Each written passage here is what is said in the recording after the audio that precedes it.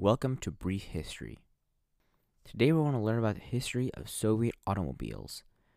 We're going to talk about the history of them, how to obtain one, and how powerful were they. After the 1917 October Revolution, Roshio-Balt was nationalized on August 15, 1918. The first company Roshio-Balt released was in 1922, and it was a copy of the Fiat 15 trucks.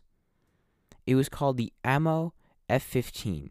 Around 6,000 to 6,500 were built between 1924 and 1931. Around the time World War II started, the Soviet Union stopped developing these work trucks and started developing more military-oriented vehicles. In 1927, the Soviet Union released the Nami-1, which had the simplicity of a cycle car, but also had the passenger capacity of a passenger car, so it was great for families at the time. This is when World War II came around. After the Soviet Union invaded Berlin, they confiscated a bunch of cars from Nazi Germany, and they reverse engineered them to see what made them so special. Afterward, they would start releasing copies of other European cars, such as a couple of British cars. This would include the European model of the Ford Model AA, which was reverse engineered by the Soviet Union to become the NAZ AA. These cars were virtually identical, with most of their parts being pretty much the exact same. I'm looking at the two pictures of them right now. They practically look the exact same. The fenders look the same, the headlights are shaped the same way, the doors are even about the same size, and everything looks really similar. The only difference is the roof, which was simplified in the Soviet Union to have a cloth top instead of a hard top. The doors also don't have windows, so most of the Soviet cars were simplified so they would be cheaper in the factory to manufacture. There was also the European Ford Prefect, which was converted into the Kim 10. The Kim 10 was pretty mechanically indifferent to the Ford Prefect, and the Kim 10, instead of having 4 doors, was a 2-door, and it was the wheelbase was slightly shorter, but mechanically was pretty much the exact same, with a slightly simpler engine, but with the drivetrain being really similar. Around the 60s, 70s, and 80s, the Soviet Union started taking a different approach and started designing more of their own cars. These would include the Trabant and Lada, which were known across Asia and Eastern Europe to be very reliable. These cars would only have about 20 to 40 horsepower, so you would be lucky if you can get on the highway without getting a ticket from the police saying that you were too slow.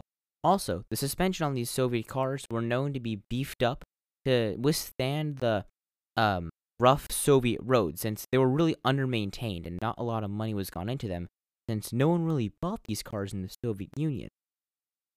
Ronald Reagan mentioned in his presidency how it would take a person 10 years to get a Soviet automobile, and here's a clip of him saying that. There's a 10-year wait, and you go through quite a process when you're ready to buy, and then you put up the money in advance.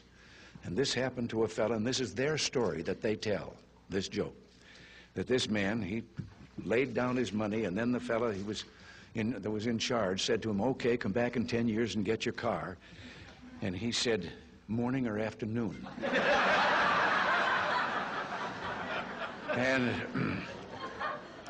And the fellow behind the counter said, well, 10 years from now, what difference does it make? And he said, well, the plumber's coming in the morning.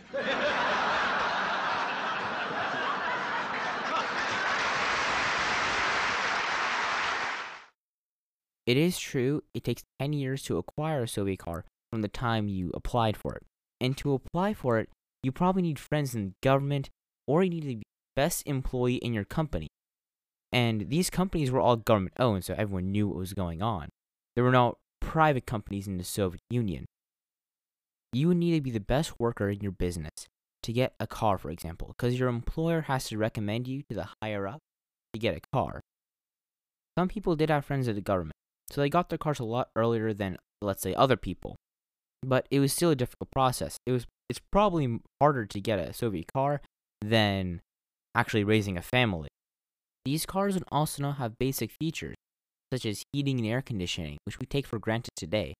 They would almost never have power windows, and Overall, these were just really uncomfortable cars, and just way too difficult to get for what they are. Even maintaining these cars were a hassle. Even though they were extremely reliable, you would still have to open up the engine bay and check the fuel manually by dipping in a dipstick into the fuel tank, which was in the front for some, and pulling the stick back out to see how high up the wetness of the stick was. You'd also think locking your car, a pretty simple process, right? You put in a key and you turn it on any of the doors on the vehicle, and you can open it from the inside or outside. But on a Trabant, there are two locks on the only two doors on the car, the driver and passenger. The passenger side can only be unlocked from the inside, and not vice versa. The driver's side was opposite. You can open from the outside, but not the inside. So if you're a passenger trying to get into the car, maybe a kid for example, you wouldn't be able to get into the car at all. There were also no seatbelts, even throughout the 1980s. The factory only eventually put seatbelts in the front seats. The back seat passengers, however, kids, would not get anything. And, well, I guess they died. Communism right there. And when you get in through the driver's side door with your one lock, and you put on your non-existent seatbelt, you may finally appreciate that you're in a Trabant, and that'll probably be the last time you're in there, because you're gonna die because of the lack of safety.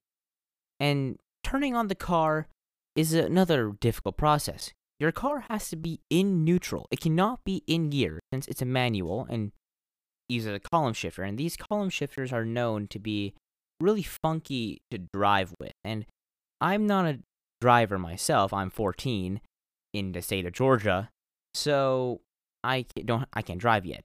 But a lot of my research, it tells me that column shifters are very uncomfortable to drive with, and a lot of people didn't like driving with them. You also had to make sure your fuel pump was on, and there was 3 options on the fuel pump. Not on, some random option that apparently no one knows about on the internet, and R. You have to put your fuel pump into R, and then, well, your fuel pump will be turned on, and that's when you can hit the ignition and turn on the car.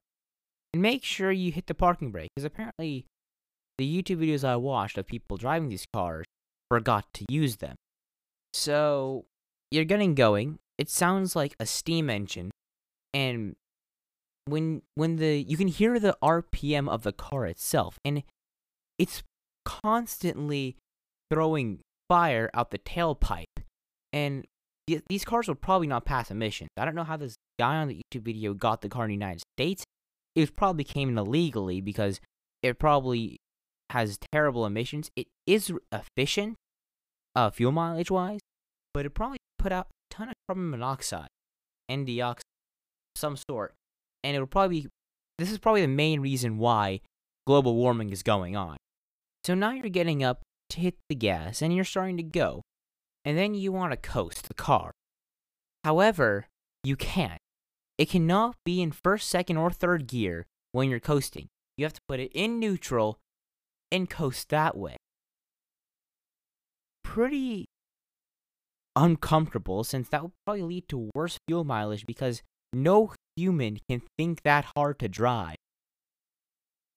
And once you get going, you get used to the weird shifter, you then get into fourth gear, and then you can finally coast your magical Trabant. And then you hit the brake to stop at a stoplight. The brakes are terrible. Even though this car weighs like 15 pounds, the brakes are still terrible, and it takes you a couple seconds to stop fully after going 10 miles an hour because your Trabant can barely move. The engine would then stall in place because you don't know how to use a shifter, and you have to go through the entire process again of starting the car back up. Now that's your brief history on the Trabant. A terrible car. There's also the Lada and a couple other cars, but those weren't really available in the Soviet Union that much. And, well, we're talking about the 80s, and most of the cars that were previous to this time were broken down and crushed because they were really quite terrible. Even though they were reliable, they were only reliable for like a couple of years because no one really owned it much since they threw them in the trash the moment they got them.